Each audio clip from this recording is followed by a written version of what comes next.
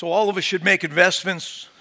All of us should have as a goal to be debt-free so that we may give optimally and so that we may be generous. And that's the thought of the month. This morning I'm going to reiterate, reinforce, perhaps even repeat some of what Tim shared with you, but from a different angle and in a different way. My thesis is this: a generous heart has as its source a thankful heart. The measure of our generosity will be heavily influenced by the measure of our thankfulness. Now, it's not an algebraic formula, but they are connected. And I want to display that this morning as we look into God's Word. The title of the message is Walking into Thanksgiving. We will walk there. It's not a natural thing, as Tim mentioned. It's not something that we do just right off the bat, especially as children. And yet we can learn and we walk into Thanksgiving. Some people are more equipped. Some people are more bent that way than others. About this time of the year, I have a practice in the last few years to buy donuts for my students. I teach here at the high school, and each class has a day where I go over and get the donuts, and they're happy. And I used to make bread. I'd get up 4:30 in the morning, make the dough, and bring it to school. And I can't do that anymore. I'm 66 years old, and I just don't have the energy to wake up that early and knead and all that. And besides that, the kids like the donuts more than fresh, homemade bread. I don't know where they are, but that's life. I've made observations through the years, and those observations were concerning students. I'm not judging them, but I watched. And some of them are very thankful. And Mr. McGarvey, thank you for that. And they still do that. And others kind of, you don't hear it from them. That's okay. I don't do it to hear that. I do it because I want to represent Jesus Christ and his love. And I want to share that with my students. But my point is, some of us have this heart of thanksgiving more than others. So what inhibits us? What discourages us sometimes from that spirit, that heart of thanksgiving? We're going to look at 4 passages, and I'm going to give you 4 exhortations that come from those passages. Now, the first 3, we're going to read them, but we're just going to key on one little phrase or one little sentence. So I'm not going to exegete. I'm not going to, break forth all that's in that passage. So be patient with that. The last one, I am going to do some of that, okay? The first 3, just a phrase or sentence. The last one is going to highlight us into this walk into thanksgiving. So let's look into the scriptures. Mark chapter 8, first passage. It's a passage in which Jesus is teaching his disciples, and he tells them who he is, and then Peter says who he is. And then we begin with verse 31. And he began to teach them that the Son of Man must suffer many things and be rejected by the elders and the chief priests and the scribes and be killed and after 3 days rise again. And he said this plainly. And Peter took him aside and began to rebuke him. You know good old Peter, right? But turning and seeing his disciples, he rebuked Peter and said, "Get behind me, Satan, for you are not setting your mind on the things of God, but on the things of man." Now, let's not, hold anything against Peter in this too much. He's trying to support his man, right? Jesus was his man, and he didn't want anything to happen to him. Remember, he was the one who drew the sword later on, so he wasn't going to let anyone diss his homie, right? Some of you understand that one. I'm from Philadelphia, so you have to forgive me. And then Jesus says, Mark says, and calling the crowd to him with his disciples, he said to them, "If anyone would come after me, let him deny himself and take up his cross and follow me. For whoever would save his life will lose it, but whoever loses his life for my sake and the gospel's will save it." And this is the 2 verses that I want us to really hone in on. "For what does it profit a man to gain the whole world and forfeit his soul? For what can a man give in return for his soul?" Deep, deep words of Jesus. My exhortation is this: pay attention to your soul. You see, if we don't pay attention to our soul, we think of earthly things. And we need to think of earthly things. We're survivors. We need to eat. We need to sleep. We need to have a roof over our head. But Jesus, remember, rebuked Peter. You're thinking of man things rather than God things.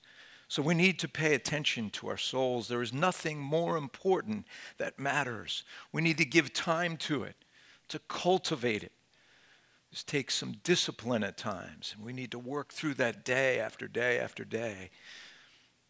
I'm preaching to the choir here. Come on, you guys are involved with this all the time. And yet, I'm not going to presume that each one of you are cultivating your soul each day, each month, and each year. And young people especially, it's not easy to do that, is it? To be faithful.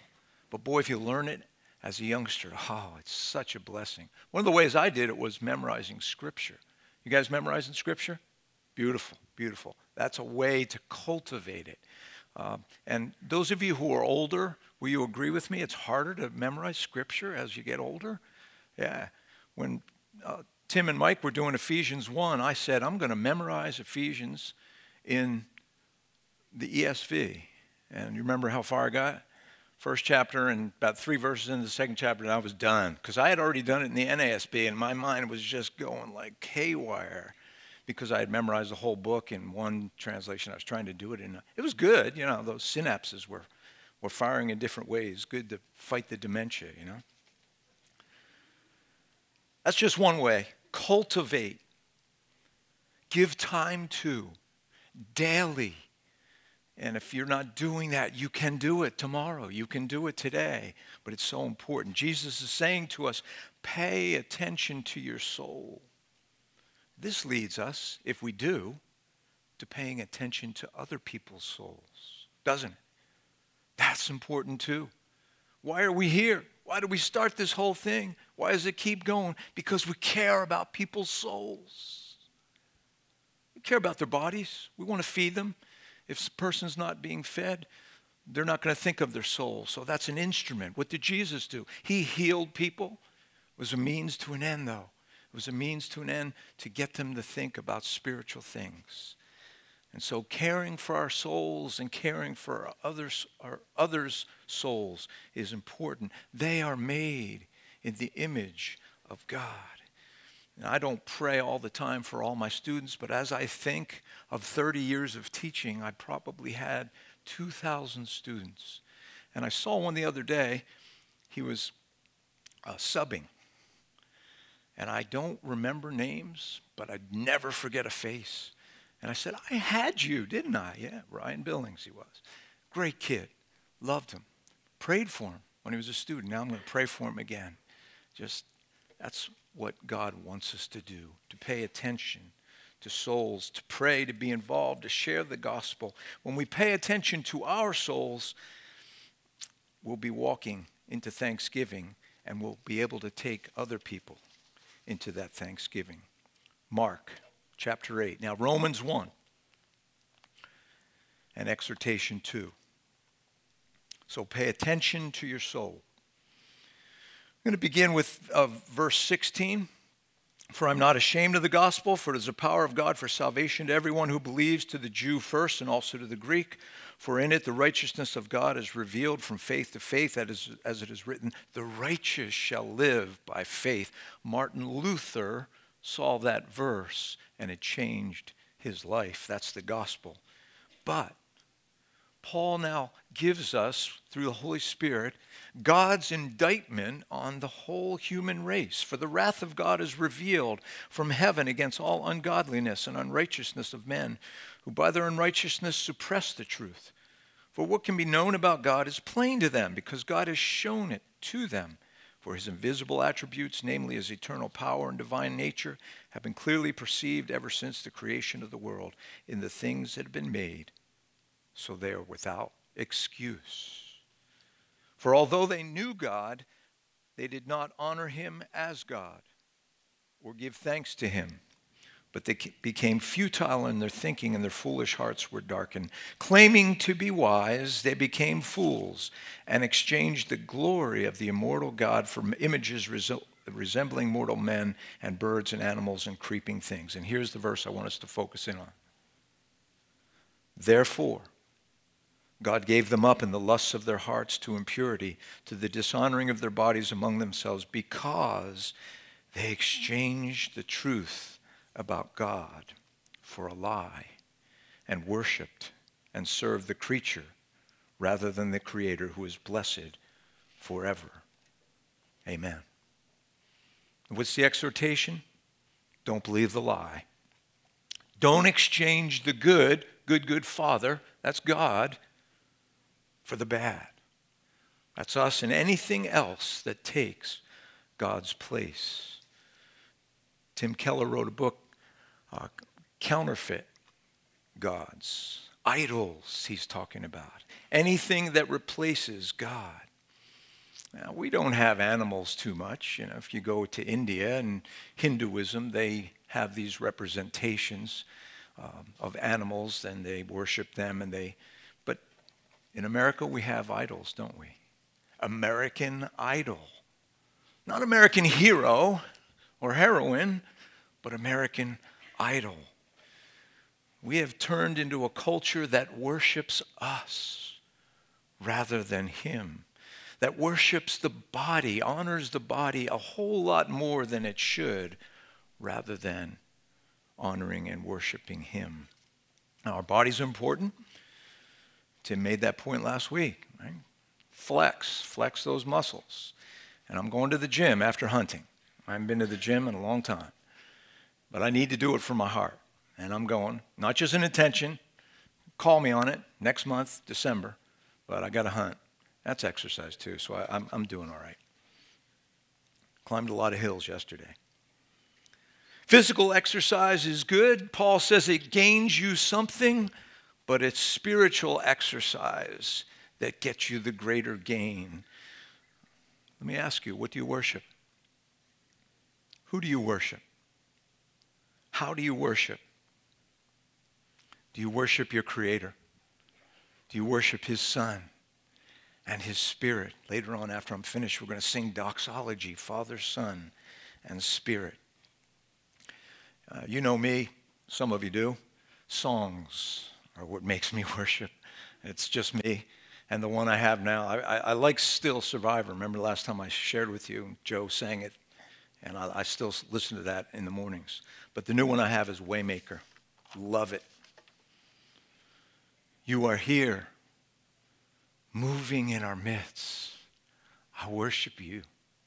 I worship you. You are here working in this place. I worship you.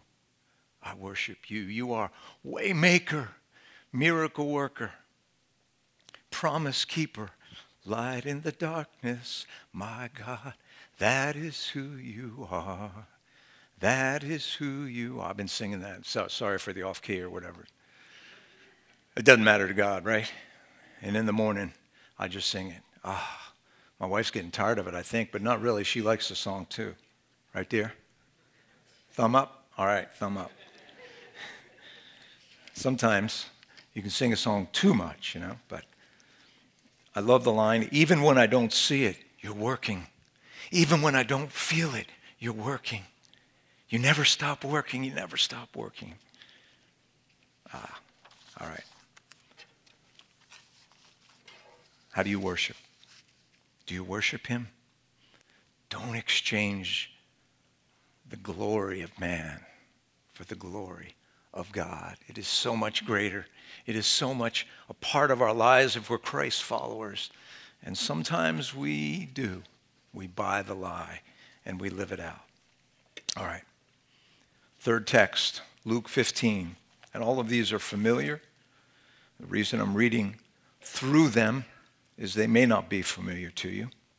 But this one's the parable of the prodigal son. There are three stories here.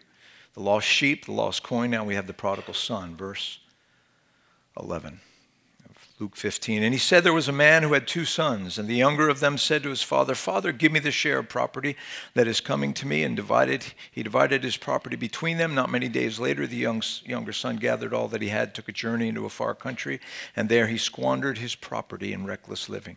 And when he had spent everything, a severe famine arose in that country, and he began to be in need. So he went and hired himself out to one of the citizens of that country, who sent him into his field to feed pigs. Imagine a Jew feeding pigs. It's a low point.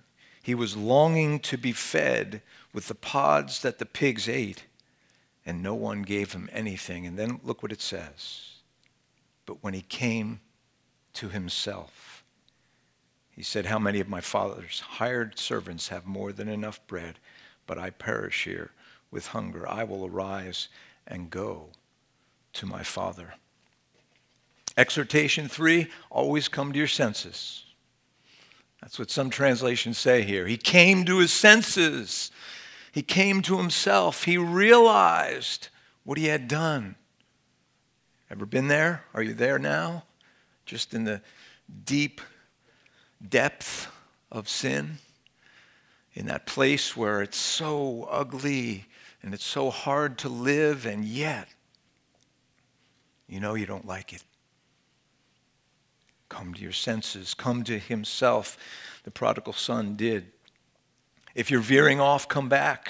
Jesus said, come unto me all who are weary and heavy laden, I will give you rest. Psalm 23, it says, he restores my soul. Do you need to have your soul restored this morning? Jesus can do it. No matter what path, no matter how long, no matter how deep, you have the opportunity to come back. You won't be thankful if you're living there. You won't have a thankful heart. Do you ever think about this? There are a lot of unlikely prodigals. Randy Newman wrote a book about evangelism, and he told the story of his dad. His dad was Jewish. His mom was Jewish. Grew up in a secular Jewish household. My father was not very religious at all, he said. In fact, I said he was angry at God because of all the evil he saw in his childhood and then when fighting in World War II. But he softened when he saw how my mother came to faith, and it was so meaningful to her. My dad started attending, along with my mom, a Messianic Jewish congregation where he heard the gospel week after week after week, and eventually became irresistible to him. Unlikely prodigals. You guys heard about Kanye? Kanye West? I don't know if you follow the news at all. I'm scared, but I've been praying for Kanye. I don't know him. I just know his name. He's famous, and I've seen famous people come to the Lord, and it's very hard for them, isn't it? Because they're right in the spotlight all the time. So pray for Kanye. He's been ministering. He has a choir, and I think he's come to the Lord. His heart is there right now. Unlikely prodigals. You and I are unlikely prodigals. Little Catholic boy, right? Uncle had an uncle who was a priest. My second cousin was a priest and became a Monsignor. I had 2 second cousins. They were like aunts to me. They were nuns. I used to be in my basement when I was 10 years old, saying the Mass. In nomine Patria, Filio, Spiritus. I can still remember the Latin, all that I did. Growing up, they thought I was going to be a priest. And then I rebelled. I didn't like what the church was doing. It seemed hypocritical. And so I went. And then some people began to share with me in my junior year of high school about the gospel, but I didn't hear it. They were sharing it, but I didn't hear it. And then I looked at them and said, I don't know about your life. And then senior year, I ran into some guys, and they took me to a coffee house. That's when I started playing the guitar. They used music to reach me. An unlikely prodigal. I could go on with my story, but I'll stop right there. You have that same story, don't you? We are all unlikely prodigals, and God wants us to come to him. His arms are always open. He's the Father. He's the good, good Father who made the motion toward his Son and embraced him and loved him. And that's the beauty of the gospel. If you have a sense of what God has done in your life, you will have a thankful heart. And that leads us to Ephesians chapter 1. I got about 5 minutes, not even. Ephesians chapter 1. Mike and Tim preached through this whole book a couple of years ago. I can't even remember what year it was. It seems every year mushes into the other, it seems, when you get older. But I remember this chapter, and I remember it took about 2 or 3 weeks to get through just the first part of the chapter, and then I think 2 or 3 weeks to get through. Tim was speaking the last part, 2 weeks I think it took you. Yeah. So I'm going to do in 3 minutes what, they did in 6 weeks. Blessed be the God and Father of our Lord Jesus Christ, who has blessed us in Christ with every spiritual blessing in the heavenly places. Oh, now look at these blessings. I'm just going to touch on them. He chose us in him before the foundation of the world, that we should be holy and blameless. In love, he predestined us for adoption as sons through Jesus Christ. Now, I don't know how you interpret or how you understand choosing or how you understand predestination. And people who have believed have varied in their interpretations of this. So I'm not after it's persuading you of an interpretation, but what I want you to do is not gloss over that. He chose us in him before the foundation of the world. God had a plan long ago in eternity past, and he made us part of that, predestined us to adopt us. Oh my goodness. If that doesn't inspire a thankful heart, I almost give up preaching, because eternity past, Tom, Tim, Mike, Lisa, Jay, Denise, I could name you all. He included us. Meditate on these verses. Just think about them. That's why I memorized the whole book, because I was so impacted by this first chapter.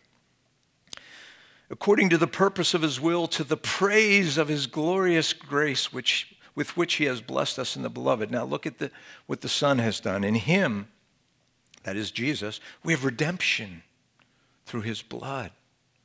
We don't understand redemption, but do you know there are 25, 30, maybe 40 million slaves today in the world? And there are people, some of them are brothers and sisters, and they're going around the world rescuing people, redeeming. Some are actually paying money to the owner, quote unquote. That's what redemption is, to be bought back, to be rescued, to be delivered. Now they're bringing them to another country, bringing them to safe houses so that they won't be caught again by those slaves. That's what Jesus did for us. He redeemed us. He rescued us from ourselves, from Satan, and from sin. And then it says he gave us the forgiveness of our trespasses. Can you count how many times you've sinned? Do you think it's in the millions? I don't know. 66 years? Justin's saying, yes, you've had a short life. I don't think the millions, but, maybe you're right. Who knows? Every little thought, every little, millions, maybe billions. And he has forgiven us. Well, that's my cue that I should wrap it up.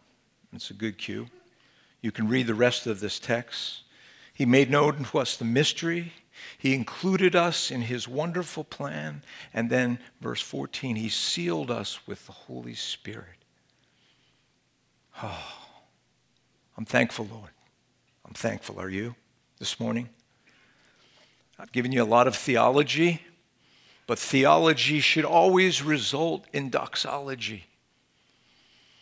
What's in our head, what we learn, should always result in our expression back to him. We're going to do that in this song we're going to sing, and that is the doxology. We're going to praise Father, Son, and Holy Spirit. But my prayer is the same as Paul's in this first chapter of Ephesians. He said, I pray that the eyes of your heart would be enlightened so that you might know what is the hope of his calling, what are the riches of the glory of his inheritance in the saints, and what is the surpassing greatness of his power toward us who believe. Everybody here? I'm out of here. Just want to challenge you this week as you gather on Thursday, just to read Ephesians chapter 1 together, or another text that you like. Center in on the God that we just sang about, the God that we praise every day, all our ways. God be praised. We want him to be praised. Father, we thank you that you are the one who gives us cause for that praise. You are the one who sent your Son to display your love, to show that you are all in, that you are for us. And so with grateful hearts, Lord, we say, God be praised. God be praised. God be praised. And all God's people said, amen. You are dismissed.